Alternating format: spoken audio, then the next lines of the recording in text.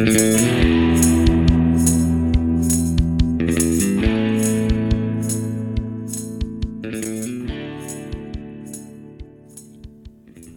welcome to 12 Questions. I feel thoroughly welcomed. Hi, this is Anna Valenzuela, and I'm joined here today by I'll identify myself as my full name, Eric Barnes. About town. Yeah. Man About Podcasts. You have apparently. several. You have podcasts going. You have things going. You have several podcasts. You're like me. You're a multi-podcast human. Yeah, a multiple-time podcast guest. I'm the host of the Raging Joy podcast. Yay! Yeah, and doing another one to be announced at some point. TBA. TBA. How often do you release Raging Joy? It's weekly. It's weekly? Yeah. Love it. Drops every Tuesday. Love it. Check it out. Check it out, everybody. If you want to talk about, spoiler alert, I'm going to have Anna on as a guest. Oh, shit. Yeah. What are we, multitasking? Oh, yeah. What?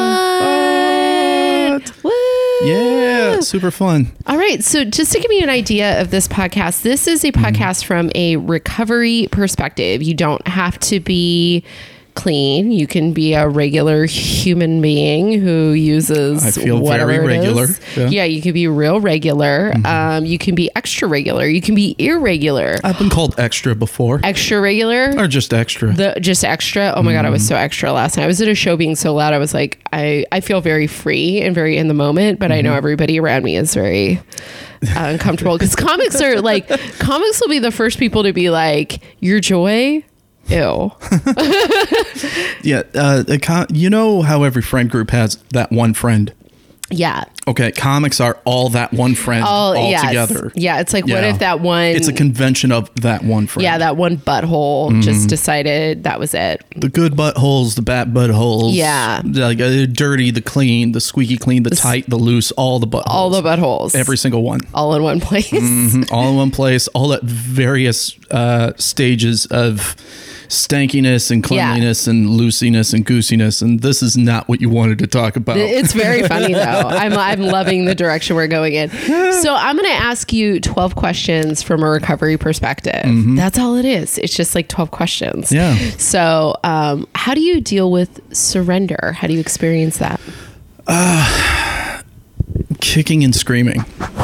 That's hilarious. Are you sure you're not an addict? That's a real addict way to deal with it. If I'm an addict, full disclosure, to my knowledge, I have no true addictions. Maybe I have some issues with food. Okay, so maybe some eater. food. What about relationship stuff, like codependency or anything like that? Maybe a I don't little know. bit of that? I've never gone to therapy. It's something I've always wanted to do, just so I know. Okay, this is how my brain works. I've been to therapy point. so much that I brought my therapist a better DBT manual than the one that she had. I was like, can I bring you some better materials? Shout out to Chelsea Kuehl, who's been on the pod before. Awesome. Can I bring you some better materials? Because the one that you recommended was just okay. But yeah, in terms of surrender, I think I've gotten better at it as I've gotten older, because you kind of realize, well, you eventually realize the certain things of like, okay, I've done everything on my end, what I can do for whatever situation it is. Yeah. And then you have to be like, okay, I have no choice but to let the world, the universe, and other people respond to it. And hopefully it'll respond to it in a positive way. Yeah. And that's what sucks. I see. Yeah, that's true. I mean, you never know. That's the thing, is everyone's reaction is completely out of our control. Yeah. And that's the part that's kind of scary. Yeah. It's like when we try to fix, manage, and control those reactions that things get like difficult, I think, in my opinion. It does get difficult, or you're at a point in which it's like, okay, I've done the work, I've done the things, I've done the, there are some people that have done the 12 steps and they're like, it's still not working. Why isn't it working? You know why? Here's what I can tell you. Yeah. I used to think that spirituality was like a sprint that you crossed a finish line. It's not. It's not. It's like a continual daily practice. And it's like once you pick it up, you're kind of like sort of like a blue pill, red pill pop proposition. Right. You know what I mean? So like once you get in the frame of mind of like, this is what I'm going to do for my life and for my for my well-being. It does a lot. It's completely, I would not want to go back, but on the other hand, I have to do work for it every day. I have to do like yoga. I have to meditate. I have apps. I have yoga stuff. I have therapy. I have 12-step meetings. Tuesday is very much my self-care day. So that's like usually what I do on those days. Gotcha. But, yeah, it's a very like, it can be very challenging, and it's a never ending process. It's a never ending process. Yeah. Most of my surrenderings of things have a lot to do with like work, jobs, and certain other How things. so? It is, I'm very fortunate that I'm currently working and employed, but I've been laid off many a time, and just this do you get that like work PTSD where they're like, are they gonna fire me, are they gonna fire me, are they gonna fire me? Yep, all the time, all the time. But the other thing is just like, you know, little things like job interviews and all that. It's like, okay, I said the things you wanted me to say, I did the things you want me to do, I do the other whatevers, but it's out of my hands. And I'm like, please just hire me. I'm not deceiving anybody. But it's just one of those like, come on, just. I feel like old Gil from The Simpsons sometimes. Like, oh, come on, you just gotta give me the one, whatever. And you know, I understand, and it's never personal and all that, but it's like Papa need to pay rent somehow.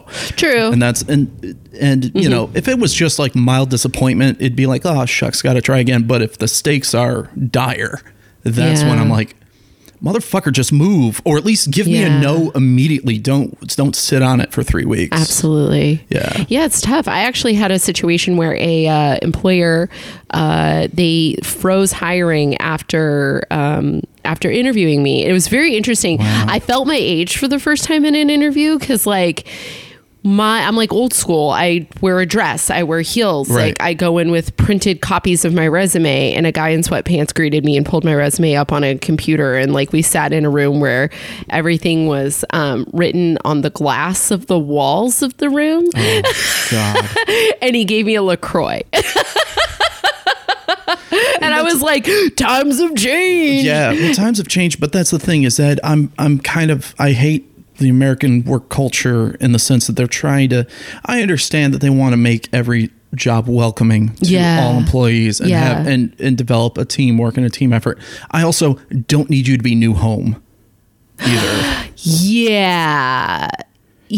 I think, give me health insurance. I don't need a snack bar. Sorry. I'll fucks with a snack bar. I'll fill it. You know what you need is a purse. You need a Merce to bring to work and fucking fill it with snacks. That's fantastic. I can buy my own snacks. I can't buy my own medication. Oh, so you're saying you worked at places that do snack bar and no health insurance? Well, go fuck yourself. There's a lot of that. There's a lot of that. I would burn that building to the ground and use the Chips Ahoy as kindling. The other thing too is that there's this pacification of like, well, we put in an entertainment room and all that. That way you can stay for longer hours, or you feel you're guilted into staying for longer hours. So you have no life. You're dedicated to whatever the thing is. You're not allowed to have just a job anymore in certain circles. But what the most recent example was, I really needed to work, and this guy, a friend of a friend, is like, hey, we have an opening here. Essentially, the job is there's a whole lot of duties listed because they like to overpack whatever it is. That way they can ask you to do anything. For sure. But the primary duty is you're on the phone, you call a person and be like, hey, you didn't pay your bill. Let's fix that. Yeah. And what can we do? Then let's try to work together in order to figure this out. Yeah. Pretty simple. For that job, which mind you, didn't pay amazing. Like I probably would have had some form of supplementary income. Sure. I sent, I refashioned my resume, sent it in, had 1 30-minute phone interview, then a written test that I had to take, within a certain amount of time that they didn't pay me for, by the way. Yeah. Then pass that test, then a gauntlet of, and I was supposed to go to, then if I pass the test, which I did, go be interviewed by 3 different people for the one job. This is not a full-time position? Is this full-time? It's full-time, but let me stress, this is calling someone on the phone. Whoa. That's what this job is for. And I go to the interview on time. Have the first one. The second two, they have to postpone. I'm like, okay, that's fine. And it's like, we'll call you later to reschedule. Mm-hmm. They got to send emails. They got to have meetings that should have been emails. Or something like that. But the bottom line is that, okay, you know, they didn't respect my time. Okay. And then I was told via email, yeah, we decided to move with someone else. And keep in mind, this entire process was 3 full weeks. Okay. Everything that I told you. For just a job that paid, I'll say it, $15 an hour. Okay. Yeah. It's LA. It's LA, but it doesn't, but still. It won't cover. It won't cover everything. Yeah, no. But if you're listening in the Midwest, you're like, that's a king's ransom. No, not out here. In LA, that's like the equivalent of $7 an hour. But that's the dumb thing is that it was so much gatekeeping for something that they know themselves doesn't pay that much. And a lot of questions regarding qualification for something that was really simple in the end. And the guy that would have hired me, the guy that recommended me the job would have been my boss. Yeah. He liked me. He wanted me. Yeah. But it was other people that I would never talk to ever again. Right. That decided these other things. Whereas my current gig, which I really enjoy, which pays, which is freelance, but pays, I can live off it. Okay. All I had to do was like, here's a test. We'll pay you to do the test. What? Yeah. No, this is what you have to do when you're writing, by the way. If they're professional people, they want to pay you for your time. Oh. You know? You got that one of them sweet freelance writing gigs? I wouldn't call it sweet. I personally feel very fulfilled. Nice. Some people may not. I am an editor currently. Congrats. I'm gonna keep it to myself. Keep it. Oh yeah, no worries. But the point is that this job that paid more, that requires more responsibility, that requires more skill. Sure. All I had to do was take an hour to 2 hour long test that they paid me for. Cool. For something that paid more. Yeah. As opposed to something that was very much mundane, that virtually, and this is not talking down. Yeah. But something that any competent adult could do. There was a gauntlet. Yeah. To get past. And that I think is backwards and completely unfair. That's actually kind of true. Like when you look at like lower level positions, they really like interrogate you to see if you. Well, why can't you commit to this thing that won't sustain you? Yeah. Yeah. So what you're saying is you struggle with like surrender. I can't talk. Surrendering. You struggle with surrendering in like those Maslow's hierarchy of needs ways. I do. Yeah. And I think you touched on relationships a little bit. Mm-hmm. I surrender, and you have to surrender in relationships or you go nuts. Yeah, because you can't control other people. That's not what love. That's not what love is either. Yeah. And any kind of love, like between friends, lovers and all that. But I have a hard time surrendering control because it's bit me in the ass when I have. So I'm a little gun shy here and there. How do you mean? How do you mean? Like, how has it bitten you in the ass? I gave people my trust, and because I gave them my trust, I was betrayed. Yeah, it's the cost of doing business. Vulnerability. I know. Yeah. But when that happens 9 times out of 10, you tend to not put yourself in any scenario like that ever again. It sucks. So what's been the most like insane moment of your life? God.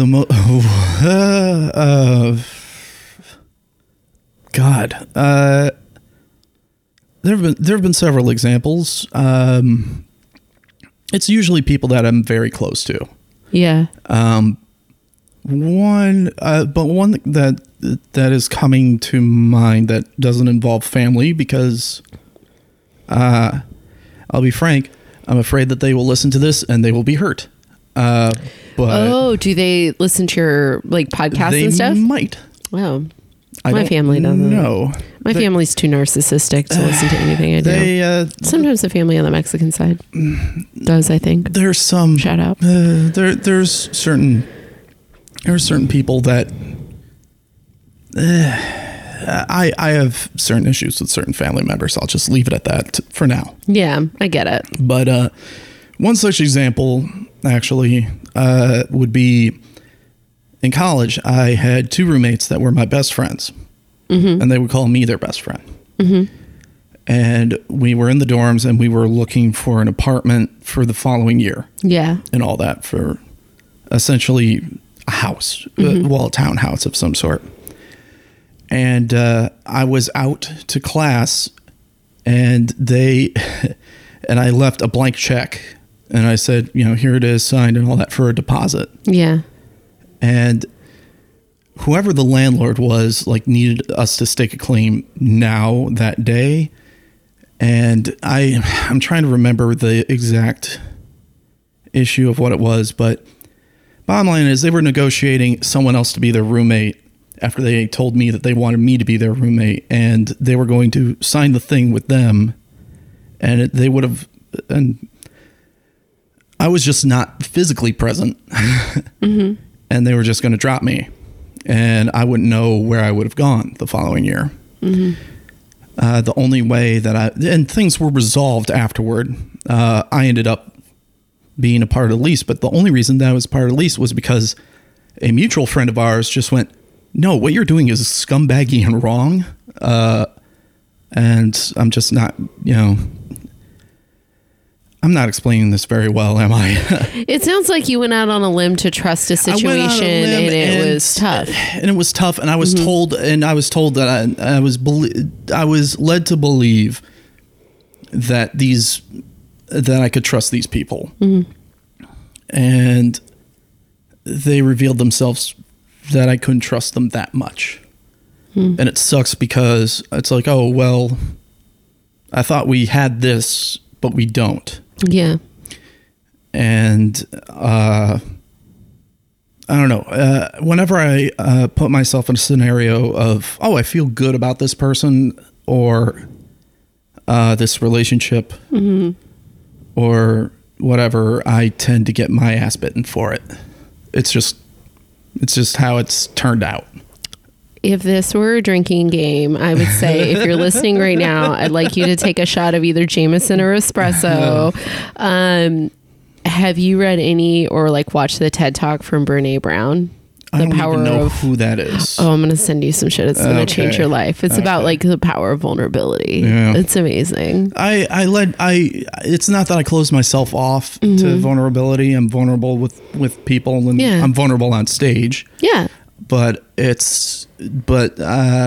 have control over that on stage. Exactly. But the times in which I try to be fully myself or be fully committed to certain people, I'm just let down because the reciprocation is not equal. Okay. And that's not necessarily the other person's fault. Right. But it just sucks. Yeah. How do you make decisions with all that in mind?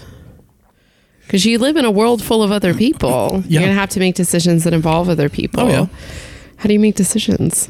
I don't know. I compartmentalize what certain things for certain folks. Certain people can do certain things and certain people can't do certain things because it's trial and error in some cases. Like we were just talking off mic about a mutual friend of ours and all that. A business arrangement. A business arrangement, but there's also a personal relation. Which always makes it difficult. Which makes it a little bit more complicated. Yeah. And I have to kind of realize, okay, well, I have to do these certain things business-wise and I have to do these certain things personal-wise. Yeah. That way they don't cross over or in order to either protect myself or realize that the way this person thinks and feels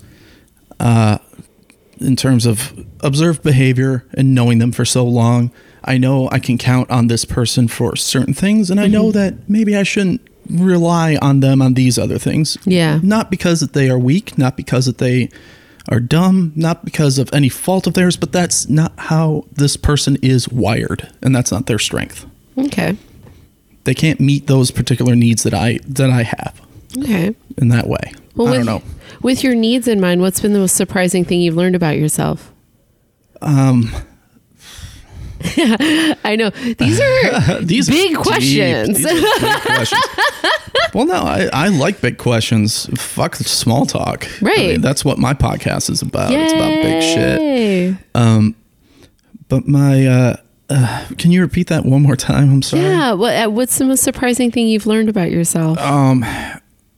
How I can say fuck it and be stronger than what I believe I'm capable of. Yay. It's not because I like it. It's not because I'm not afraid. It's not because I'm competent, but it's because, God damn it, I have no choice.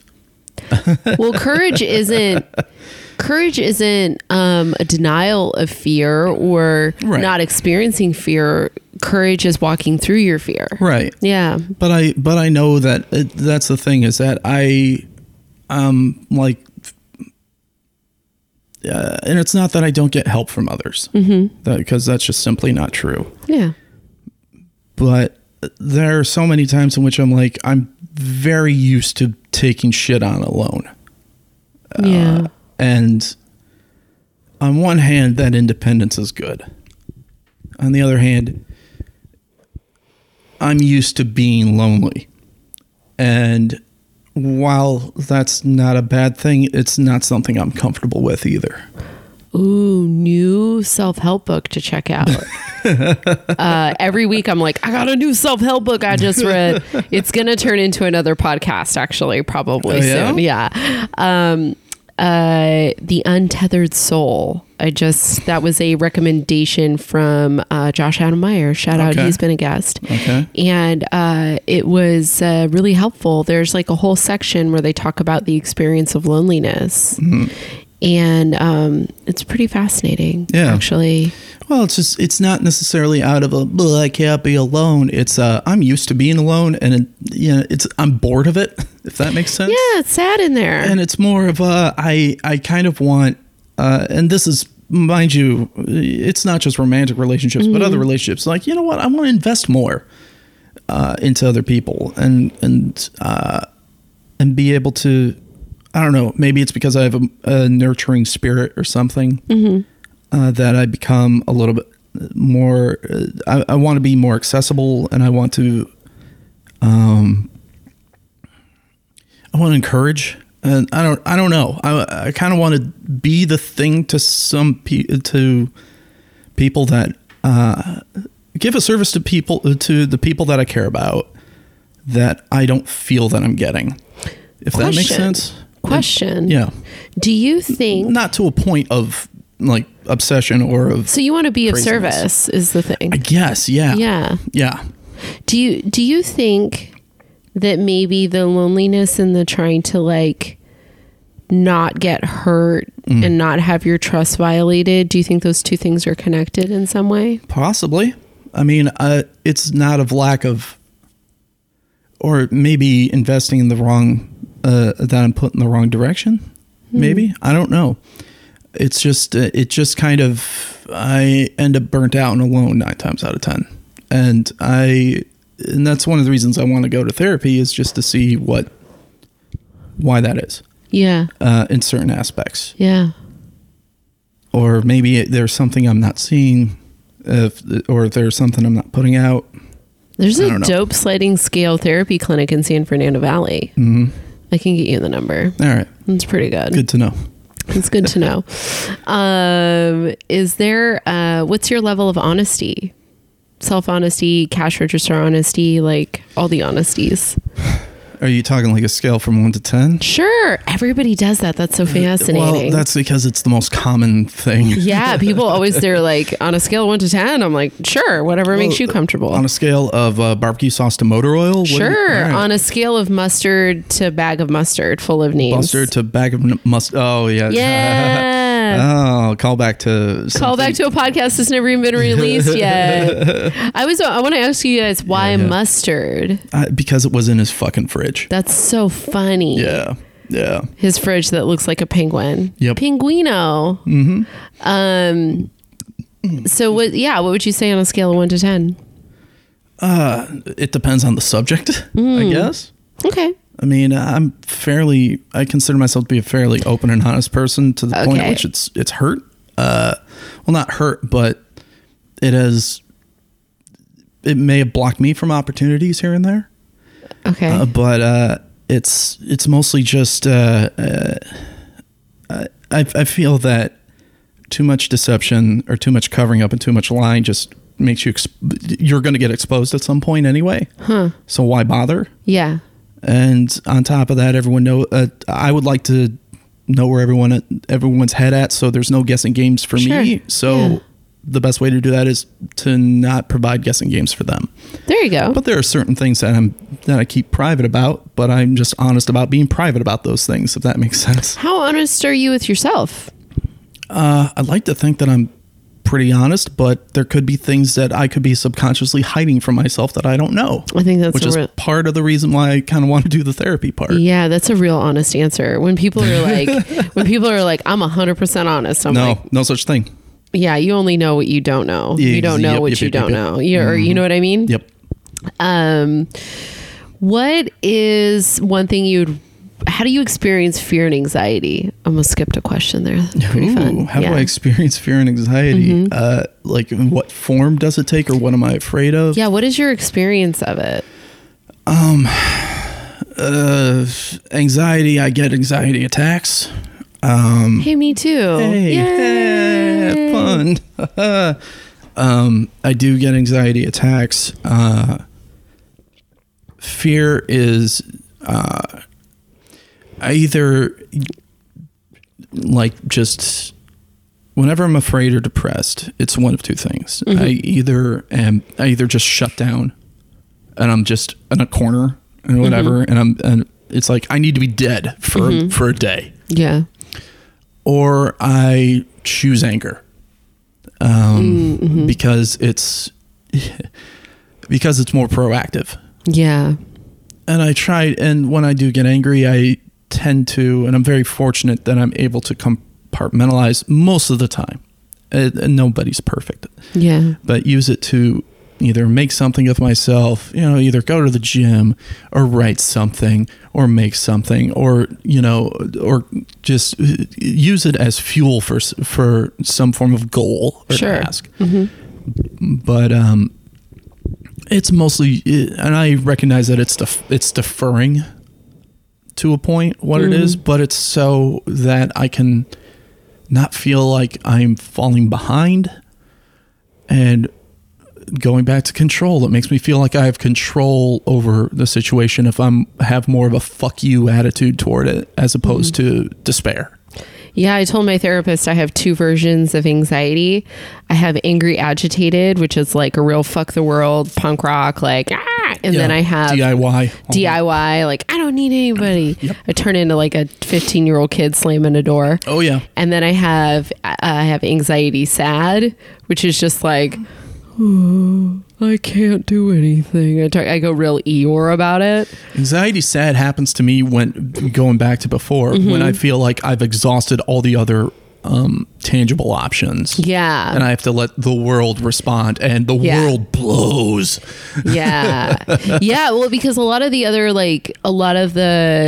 sort of behaviors meant to control anxiety cause more wreckage than the actual anxiety, just like the experience of the anxiety. Yeah. And with that in mind, what's one thing you'd like to change about yourself? God, so many. Are you talking just physically or just life in general? Whatever it is, whatever comes to mind. I'd like to change.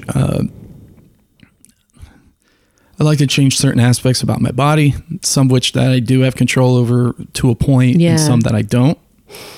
Yeah. I would like to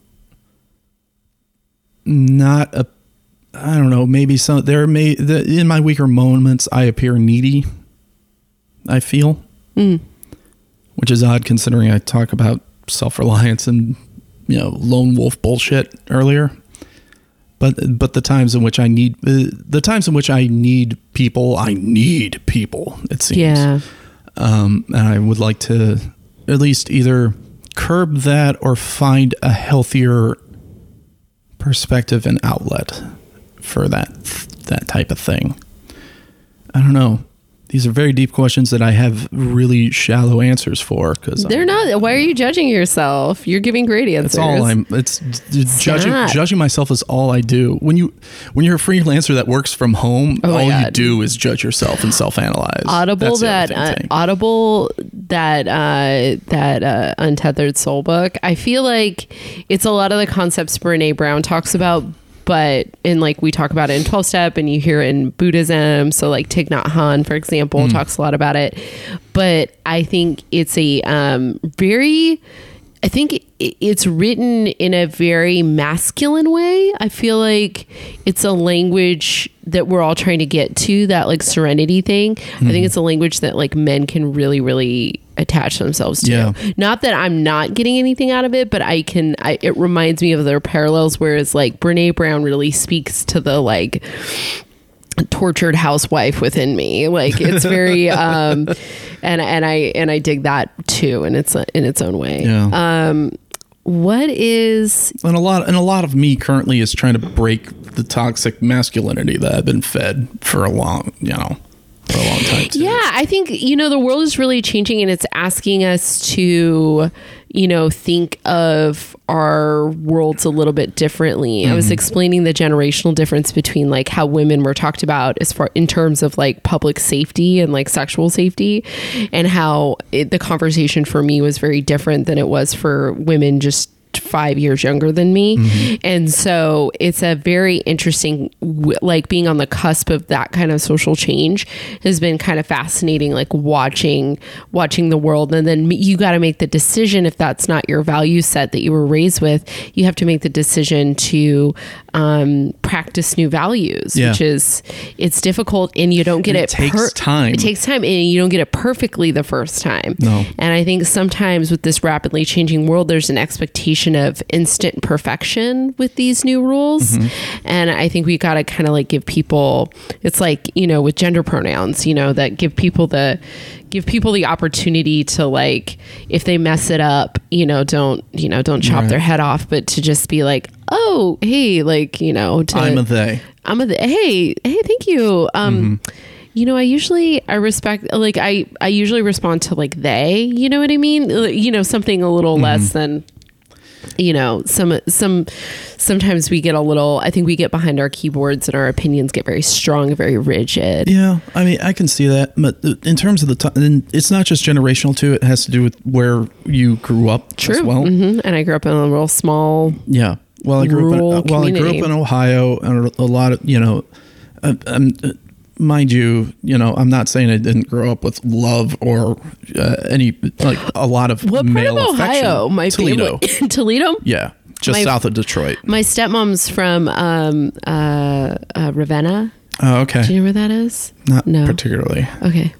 But when you kind of learn certain things that they're, and my parents were pretty, they were affectionate. It's not that I wasn't shown what love is or anything like that. But when you're surrounded by an environment in which this is what men are and this is what boys do, we're not particularly trained to do and share in certain ways or deal with things in certain ways. Like there was it took me forever to realize that when certain family members were asking, hey, how's your car doing? They were really asking, how was I doing? Oh. It's code. It's little things like that. Or there are certain people like one of my closest friend growing up. He's a family member. He has never said to me, I love you. Ever. But I know he does. But he can't say it. Or he changes your oil without asking. but it's little things like that, and in terms of trying to bash, you're trying to erase the toxic masculinity. Now you have all these men who want to try and change, and they're like, okay, what is the right way to deal with this? And sometimes they either overshare or share or express themselves because it's been bottled up for so long or whatever, that it's in the wrong circumstance or it's too much for a particular thing, because they end up either overcompensating or whatever. And because of that, it's like, well, you need to share yourself and not feel ridiculed about it. And then they do, and then they're ridiculed about it. And it's like, well, what the fuck then? You might really like Brene Brown now that she has like a whole chapter. Oh, yeah. Mm-hmm. Yeah. Because now they feel, and over time you eventually realize some stuff and learn some stuff, but you become more hesitant because it's like, okay, you told me to be this thing, not that thing, and I'm being this thing now, right? And now I'm being yelled at for being the thing that you asked me to be. We do. Women do that a lot. Women, I hate to say it, we do that a lot. Where we're like, be one way. No, I don't like that. Be another way. Well, it can be women, but I've heard that from other dudes too. Yeah, and it's like, oh, okay. Well, what the hell do you want? Because now I'm going to become double more reserved. Yeah. Because again, like going back to earlier before, you were asking me about vulnerability. Yeah. I was punished for being more vulnerable, and maybe I was more vulnerable than I should be in a certain scenario, but because of the reaction that I got in return, I wish I could be more specific. Yeah. But I had to double back a little. Yeah. I think that, like, the thing is, I think the hardest part is to take ourselves out of the reactions, to get to a place where we're more self-assured and self-confident and not worried about the results of the vulnerability. Right. I think that's like the most difficult part. But it can alter a valued relationship at times. True. I mean, it's again the cost of doing business, and sometimes those relationships need to be altered a little bit. Sometimes sometimes that's the course of a relationship, is the space to grow. When a relationship is meant to when someone engages in a relationship where they're unable to make any changes, or they're ridiculed for changes, those are typically like toxic relationships. Those are identified in like the codependency model is like toxic addictive relationships. That's what they refer to as addictive relationships. So when change is not allowed, because change is inevitable and it's constant, and the human condition is always growing and evolving. When change isn't allowed and stasis is required, and you can be punished back into stasis, that is your addiction. Wow. Yeah. Codependent No More, Melody Beattie. Check her out. This is the second time I've heard about that. Oh yeah. I gave it to Vanessa. I think I was like yelling about it to Vanessa. And shout out Brouhaha podcast. Vanessa. Carlos was the one that told me about it. Yeah. Me and Carlos, fucks with it real hard. It's a good book. Okay. It's a really good book. And it kind of like, and the one thing about it that's fascinating is it's basically like, if you relate to this stuff, we're going to get down and dirty about what's really going on. And it's not necessarily a feel good book. Like you get to the end of it, I never feel good at all. Well, okay, well then you'll be fine. It'll just be like, oh, the same. Yeah. But it's a really good book. And with all this sort of like, trust and fear and all this stuff happening, how do you experience forgiveness? Like when things don't quite work out, or when your expectations aren't met. I never expect it. Okay, from others? Yeah. How about from yourself? Do I forgive myself? Yeah, and others. I forgive others quite frequently. I, rightfully or not, I hold myself to a higher standard than I do other people. Is it unreasonable? No, I don't. No, I don't think it's totally unreasonable. But then again, this could be just narcissism. I mean, trust me, if you were super narcissistic, you would remind me of my family. So I would be able. I feel like I'd be able to tell you. I feel like I'd be able to tell. But it's more of I forgive. It's partially due to my upbringing, my faith. It's a natural thing. I don't like to cling on to that stuff. Yeah. Because it's worthless. Sure.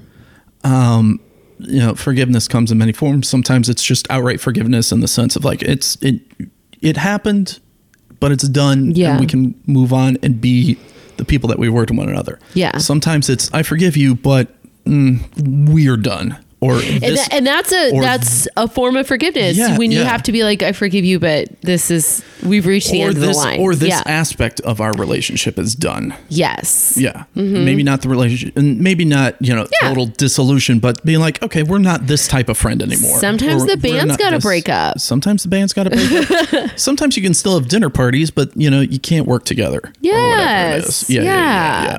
Those are things. Yeah. So that's, and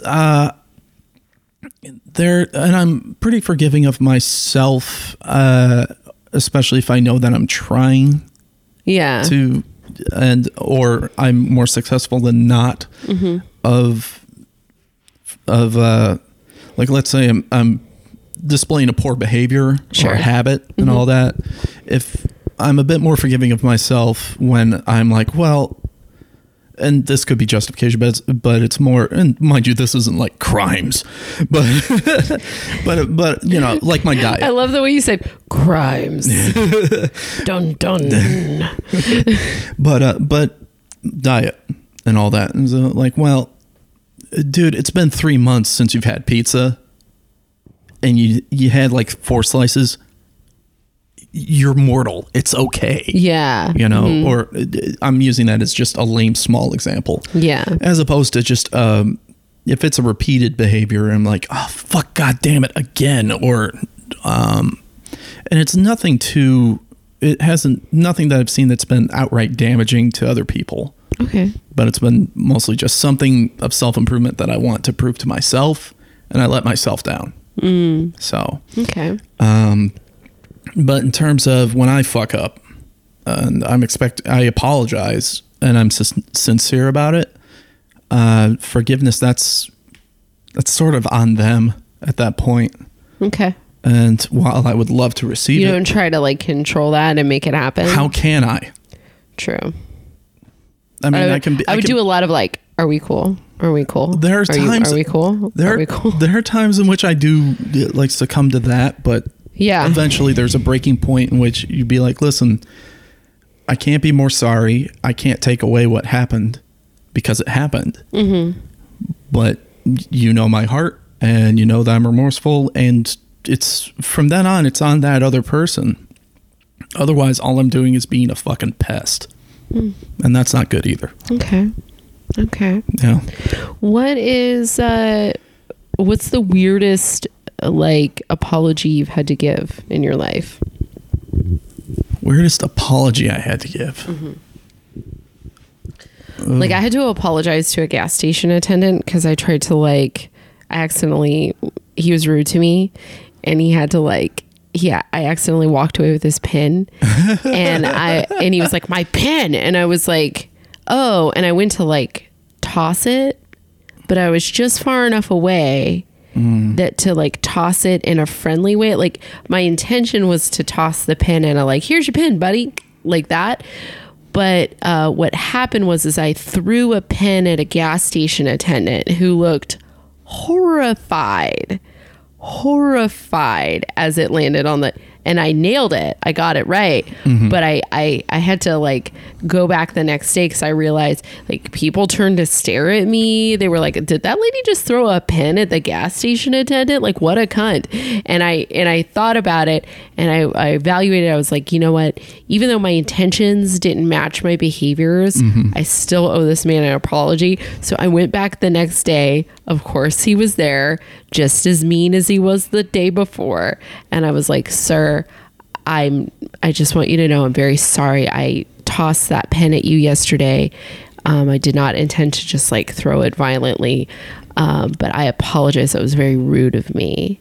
And he was like, okay, fine. And we've never had any beef since. Yeah. But I definitely, that's one of the top 10 weirdest amends I've had to give her. I was like, and how can I make it right? And he was like, what? And I was like, cool. And then I walked away. It was like one of the weirdest apologies / amends I've ever had to give in my life. And I did it this year because I was like, it was also like in the middle of the heat wave. Like, oh God. So everybody in the gas Everyone's station on edge. and my card wouldn't read, and it was my work van, and I'd been driving for 10 hours, and I was just like, I looked insane. You know what I mean? Like I looked insane, but so did everyone else. And the next day it was cooler out and we got to like make peace. I got a couple, I think. Okay.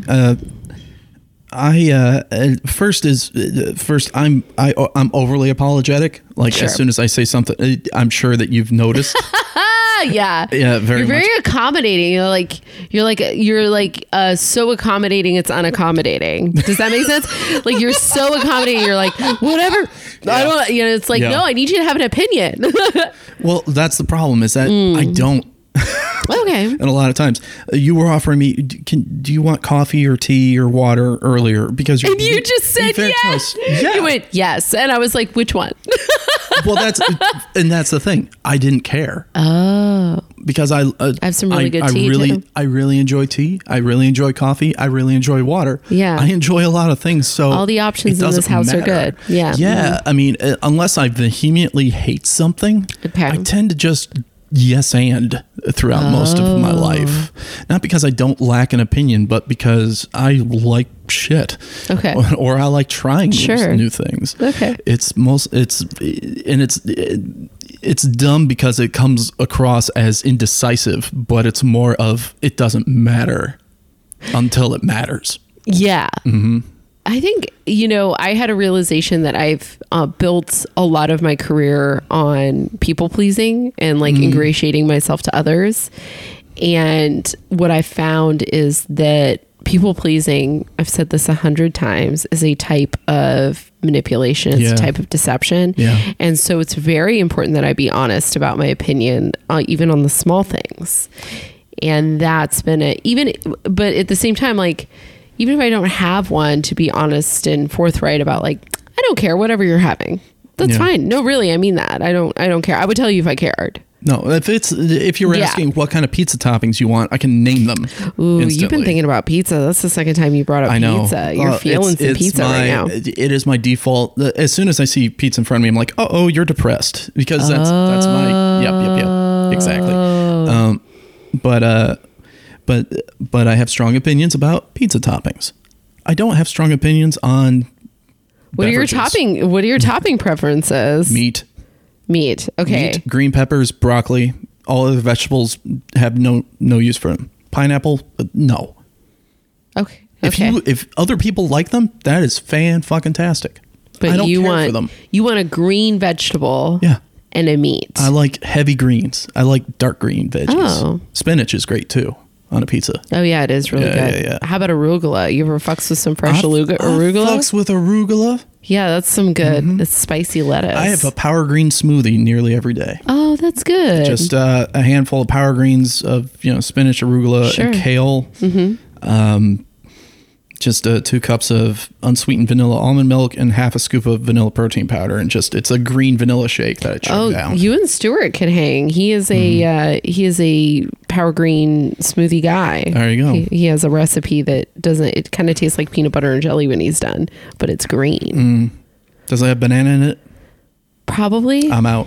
See? Are you okay, hard opinion. Okay, you have hard food opinions. I have hard food opinions. That's good. And other opinions. And I don't hate on people that don't have the same opinions than I do, but I know what I like and I know that what I don't care about, if that makes sense. That's good to know. Yeah. So what's the weirdest apology? Weirdest apology. Going back to that. Sorry. No, that's okay. I was the one who derailed. See? Apologizing. See? That's what I do. I was the one who derailed us. You take that apology back. I can't. Raised Lutheran in the Midwest and just a good old mama's boy. So, oh my God, it's my fault and I'm guilty for everything. I sometimes I wish my stepmom worked listened to this because she would have just given a backflip. She's just Lutheran from the Midwest, very polite and accommodating, very sweet. Mm-hmm. Well, I'll give you the fun one first, which was I was at the Melrose Improv hanging out with some friends at the bar. Sure. Okay. We were doing a little play fight thing. in which we were both like, put up your dukes. 1940s, like a Popeye fake fight. Yeah. I don't know why, we just were. And I rear my fist back and do kind of a windmill thing. You're, by the way, too big for this. I'm letting you know right now. You're too big for this. I know. I'm in, to quote Mike Birbiglia, I'm in the future also. So I did the windmill thing and I hit something and I hear, and I turn around, I'm like, oh my gosh, I'm so sorry. And it's Vince Vaughn. And he just walks up to the bar going, no problem. Oh, no. And I so just, where did you hit him? His stomach? Or? He was grabbing his stomach. So did you hit his dick though? Because sometimes you can hit somebody in the dick and their stomach. Yeah, trust me, as a taller man, I know. That could happen. I don't know. He grabbed his stomach. All I know is that I said my apology. He said no problem, and he did not look like in the mood to further engage. So I did not. Oh my God! You assaulted Vince Vaughn. Statute of limitations. I don't know. Accidentally. It was an accident. It was an accident. But that's so funny. Yeah. Allegedly accidentally assaulted Vince Vaughn. That's so funny. But the other apology is, and he wouldn't mind me telling about this because he talked about this on my podcast, the Raging Joy podcast. Cheap plug. Jeff May. Oh. When I first met him. Did you also punch him in the stomach? I didn't assault him with work. I feel like he would somehow. Jeff is a very interesting person because he's like a person who will say something nice to you and then he'll be rough. He does that Boston thing where he's like, well, blah, blah, blah. And then I just tell him to go fuck himself and then we're friends. He's, that's the thing. He's only rough around the edges with the people he likes. Yeah. And I know that he likes me now. Oh, now. Then though, I knew of Jeff just by reputation. Like I never met him. I couldn't put a face to the name. Yeah. But I knew he was a person that did He's things. the tallest of the nerds. Yeah. You're also a very tall nerd. I am taller than him. Oh, you two could reach all the cookie jars together. Oh, we can. Mm-hmm. We can. Yeah. But when we first met, it was over at a mic and I don't even remember I had a shitty day. I wasn't sure what it was. Sometimes you go to a mic and you're like, I'm not user friendly right now. That's exactly what I wasn't user friendly. I didn't want to engage. I just wanted to show up, do my time, and then go the fuck home. Mm-hmm. But I think it had a lot to do with what happened to me earlier that day. Had a lot to mentally went through what I looked like in something. As an actor, you get typecast for shit, and that sucks. Yeah, you went in for an audition for a Viking. Or another fucking biker nonsense bullshit or whatever. But if you can get in that sweet, sweet Sons of Anarchy extra. One, show's canceled. Two, or like Mayans. Now it's Mayans. I'm white. They gotta fight somebody. They'll fight someone that has an uglier face or is fatter or is taller or is buffer. The problem is I'm the lesser version of all those things and I'm above average of everything else. It's true. I know a lot of people in my 12-step program that are like extras for those types of shows because they look like that. They look like rough. And on top of that, this isn't tooting my own horn. This is just the way it is. I'm SAG-AFTRA, so I can't be an extra. And things. Okay. Yeah. Hold on. Don't you have health insurance? Not anymore. Why? Because you haven't worked. I haven't worked this year. Oh, somebody book him on something so he can get his teeth fixed or whatever. I don't know. That's always my dream is to get your teeth are fine. Mine is to always get my teeth fixed. I feel like everybody in LA is just trying to get their teeth fixed. Fair enough. if it makes you feel, that's so funny. You were like, "What? My teeth? They're just fine. I have good teeth." It's the one thing that I thought I was okay with. Now that's being put into question. You have beautiful teeth. I just was using my own example. I wasn't fishing, but I like what I caught. Now, but Jeff May, I don't know what it was, but I was in a shit mood. Mm-hmm. But he first looks at me and he goes, "Hey, you look like a Boston guy." And I'm like, "No, man, I just don't need to be told what I look like about anything right here, now." He was just like, "You're also big and white. Let's talk about it." Exactly. That's what he was actually saying. Pretty much. Yeah. Yeah. Yeah. In my head, I'm like, I don't need. He was saying you look like you grew up on Midwestern corn. Or something. Yeah. Yeah. Like, yeah. Corn fed. I was just not in the mood. I don't even. I remember it wasn't like a big blow up or anything. Yeah. But I remember being very short and very. I don't even know what words I said, but it was the attitude was no. In terms of engagement. Yeah. And I've done that at Mike's where I'm like, no, not today. This thing you're doing, no. I just and all that. And then afterward, because I knew Jeff by reputation, I didn't know who he was. I knew that he had a lot of common interests that I had. Aww. And then mutual friends of ours are like, oh yeah, that's Jeff. And in my head, I'm like, oh man. You were like, I was a dickhole guy. You know, I was a dickhole to this person. And then I believe if it wasn't the following week or it was the next time I met him, I'm like, hey man, I was a complete and utter asshole to you, and you were just trying to be friendly and all that. Mm-hmm. And we're friends now and all that. So that ended very well, but it was still very shitty and awkward. And I'll own to that is that I let my mood potentially rob me of what would have been a very cool friendship. Yeah.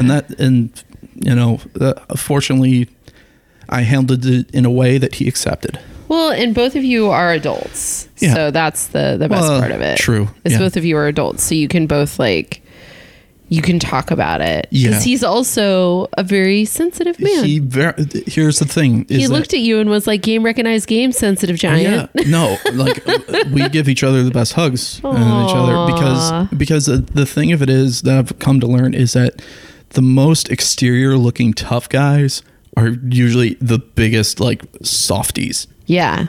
And it just is how we are, is that for whatever reason, there's something within our like sensitive selves that we desire to have this hard exterior look. Yeah. Or experience these like key boxes.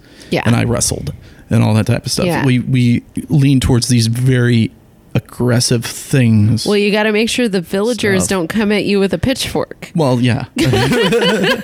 But that I'm not sure how it is, but it's how a lot of us are wired. Maybe it's because since he was raised in Massachusetts and I was raised in Ohio, that we took a lot of our feelings and we had to either bury them under like muscle and callus or have to express them physically because we couldn't express them verbally. Sure. I don't know. Sure. I know I'm dragging him into this. Maybe maybe I love that. Fine. I love that. Maybe he disagrees. What is you mentioned this a little bit, like what's your relationship with your higher power? Do you have a higher power? Yeah. Do you not? I vehemently... Keep going. I skipped a question, but we're going to go back to it. We can do that one. Okay. All right. I vehemently despise the American church, but I consider myself to be a follower of Jesus Christ. Okay. Yeah. Ooh, have you ever read the Jefferson Bible? Yeah. Yeah. Because the way and... Which, if you're listening to this, the Jefferson Bible is Thomas Jefferson laid out the Bible and he just took a pen to all the shit that Jesus didn't say. Yeah. He just crossed out all the crazy bullshit that people... like just their interpretation of the story, and he just left in just the Jesus part, the supposed quotes, just the quotes. He just left the quotes, so he took out all the filler. Yeah, it's pretty great. Well, it's one of the reasons why a lot of Christ's words or supposed words were in red in many Bibles. Yeah. I'm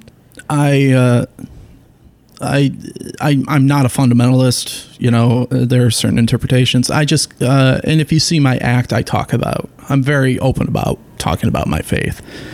And I'm very into how much I actually respect, I respect more atheists than I do other Christians in many ways. It's just, my relationship with my higher power is I pray, not every day, but I do. There are times in which I'm very upset with my higher power, not necessarily because I'm not getting what I want, but because I'm like, okay, this bullshit is happening to people I care about or the world at large and all that. But then I kind of I reconcile that by saying, listen, this bigger thing that's bigger than me that I've dubbed God. Somehow, through some fashion, I choose to believe evolution. We've evolved to have these wonderfully awful brains.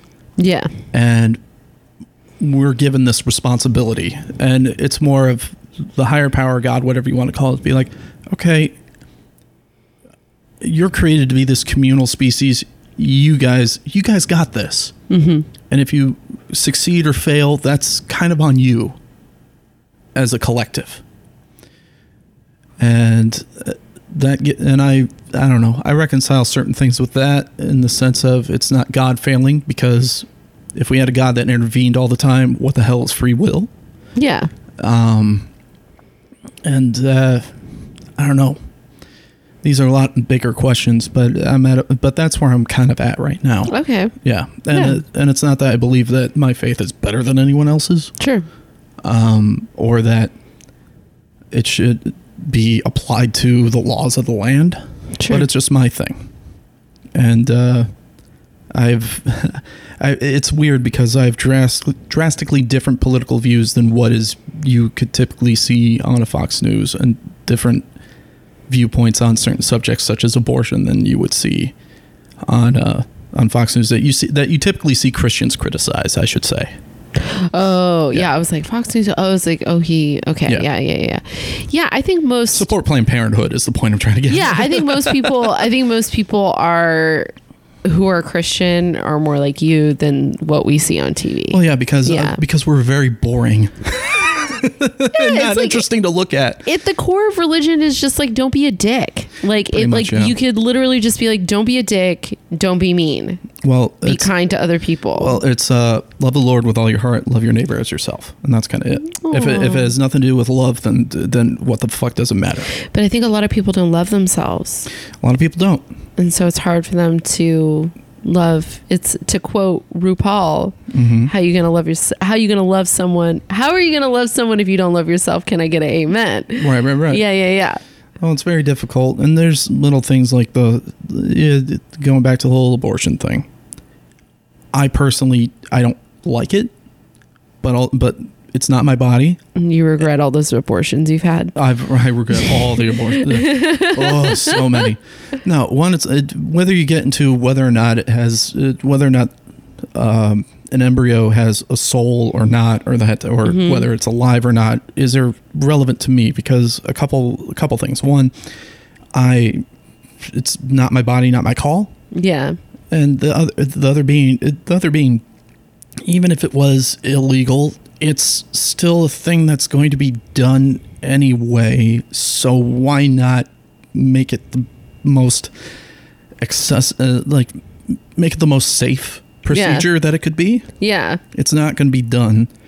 And the other, okay, why would they choose abortion? Well, because all the other options are, no one just, there's no person that's like, well, it's equally A, B, and C, like for an abortion. They're choosing an abortion because we don't take care of our children in this country very well.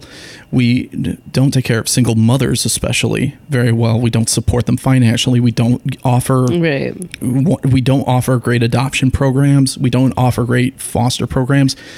It would be, I believe, the most Christian thing to do isn't to ban abortions or shame people and show eviscerating pictures, but make the other alternative options so appealing that abortion would be the last option that they would ever have. Increase the social services, make the world a better place. Hey, how about that, huh? And all that. Yeah. And maybe even advance there are some cases in which abortion has to be necessary in order to save the life of the woman giving birth. Maybe research a little bit more of that, because we can make certain advancements in medicine in order to make I'm gonna let you know safety. Right now, when it comes to a woman's body, most doctors are like, exactly, and that's a big problem too. Yeah, I don't know. Well, yeah, weird. Well, you and I know many women that have been just all kinds of. Just I had my brushed own. off. Yeah, I had my own health problems, and they were just like, they would look at me like, you're crazy, and I'd be like, no. And that's a bullshit stigma that needs to die. Well, and the other It's part of terrible. it, is that like we don't do much for our mental health, and Right. I had a doctor look me dead in the face and be like, "Listen, I really suggest that you see somebody for your mental health, because what was happening is my body would have some kind of reaction and I would freak out and overreact and end up at the doctor again." And the mental health portion is what he clued in on, is that anxiety was driving me to believe that like these problems that were real were way worse than they were. So I think if we all around took a better self-care approach, like a societal care approach, I think it would probably cut down on medical costs. I think it's a combination of that, but there are certain cases like you and I have friends that that are women that have endometriosis and all that type of stuff that go undiagnosed because some fuckwit of a doctor said, you're just saying things. Well, when they put that IUD in, one of the doctors, when she took it out, said, "Oh, your uterus is really big," but she didn't say why. And she also didn't call for an ultrasound, and so I had to go back. What the fuck is that about? Yeah, well, it was full of tumors. That's why it was so big. Well, right, but it's like, it's just large. She was not fucking with me, man. She was just like, "Why is this so big?" She didn't even say why. She just was like, "Oh, observation." Like she didn't. I think like medicine is a very it's a very interesting place. They don't want to scare you in the fear of getting sued. She might have thought I knew, or that too. Yeah. Mm-hmm. Well, but is she supposed to presume that you know, though? I don't know. I mean, she's a shitty medical doctor in a clinic. Well, that's the other. Who also told me if I had babies, they'd have Down syndrome. Oh, well. Yeah, she was a real gem. It was a good day. It was a good day to have an apparatus ripped out of my body. Yeah. Oh, God. Jesus. It was like a fun time. Terrible.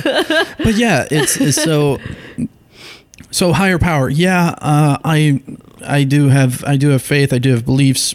They are a source. They are a driving force in my life. But at the same time, that it's not a substitute for actual care. Yeah. Yeah. If that makes sense. Speaking of care, how do you take care of yourself on a daily basis? Like, what is the thing that keeps Eric from filling his pockets full of rocks and wandering into the sea? It's dumb because a lot of things work until they don't work anymore. Yeah, that's not dumb. No, that's regular. That's human. It's human, but there are some folks. Honestly, and this is gonna come off as such a big fucking shill for my podcast. Do it. But it's not a shill. That's why I brought you on, because I know that you have like a positive focused podcast. Yeah. And like, I'm all about spreading that positivity. And if 12 Questions listeners like you here, they should check out your podcast, which is Raging Joy. Hell yeah. But you call it a positive focus. I would say it's partially positive because I don't want to eradicate the negative at all. I want to acknowledge that it exists. Okay. Because the thing that I hate the most is blind positivity, because it can ignore problems, or it feels like the people experiencing the problems aren't heard. Yeah. Mm-hmm. So that's why I introduce is like, okay, what pisses you off and all that, because anger is something I relate to, and it's usually rooted, like we talked about before, of either anxiety or depression. And then the reason I bring up the podcast is I'm trying other things to see what is positive, because I truly believe that even the most miserable fuck has at least one thing that is like, you know what, shit ain't so bad. Yeah. And it could be as simple as a burrito or a hug or whatever. And that's what I try to pick apart, is I want the person that I'm interviewing, share that aspect with them, and that way I can experience the joy in their face when they're either experiencing it or talking about it, and it might be something that I could do and I can try, or my listeners can try, in order to kind of be like, hey, shit ain't awful all the time. Yeah, exactly. In terms of myself personally, recently, if I can make the time to just sit down and read a graphic novel, I know that sounds dumb, but that's it. Just sit down with a good cup of coffee and reading that, having a slow... no one knows this, but all comedians fantasize about having so little to do that we can justify laying on the couch and reading a book with a cup of coffee. Yeah. I think about that, Eric. Oh, it's a fantasy, isn't it? 4 to 5 times a week. I legitimately fantasize about drinking tea and reading a book. Oh, I got a stack. Yeah. Or watching. This week's fantasy was rewatching The Labyrinth for the 8,000th time in my life. Where does this come from? We tell ourselves we're so busy we can't do one little thing that could bring us joy. I think it's because we're in an industry that respects hustle. And I would say false idolizes hustle. Oh, I'm not disagreeing. Yeah. Like the entertainment industry is Jesus in running shoes. That's their God. We all fall for it, though. Yeah. Mm-hmm. We all fall for Yeah. it.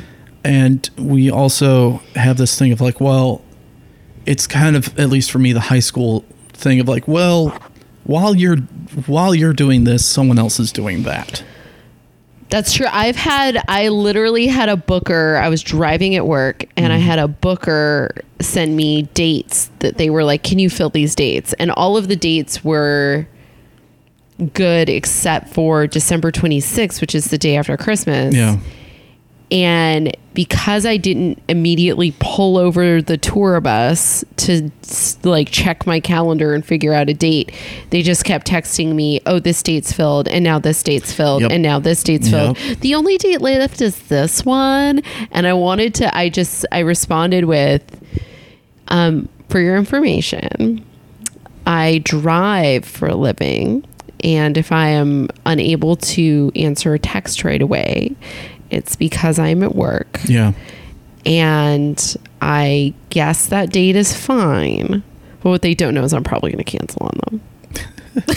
Well, and reschedule. But I'm pretty sure it's fine, but I'm not 100% sure. There have been a handful of times in which December 26th is a real fuck you of a date. Yeah, it really is. Yeah, it's anyway. It's a whole thing. Yeah. Yeah. That's bullshit.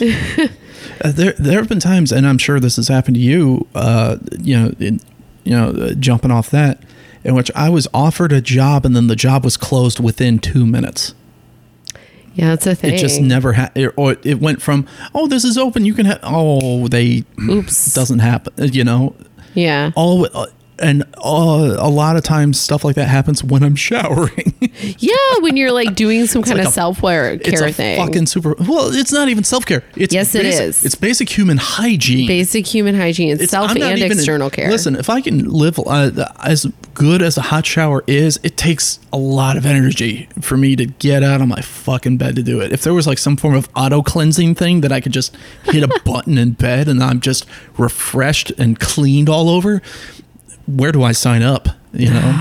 Man, we were supposed to have this. The Jensens lied to us. We were supposed to have hover cars and like a machine we just walked into. Well, we were also supposed to be like 90,000 feet in the air. True.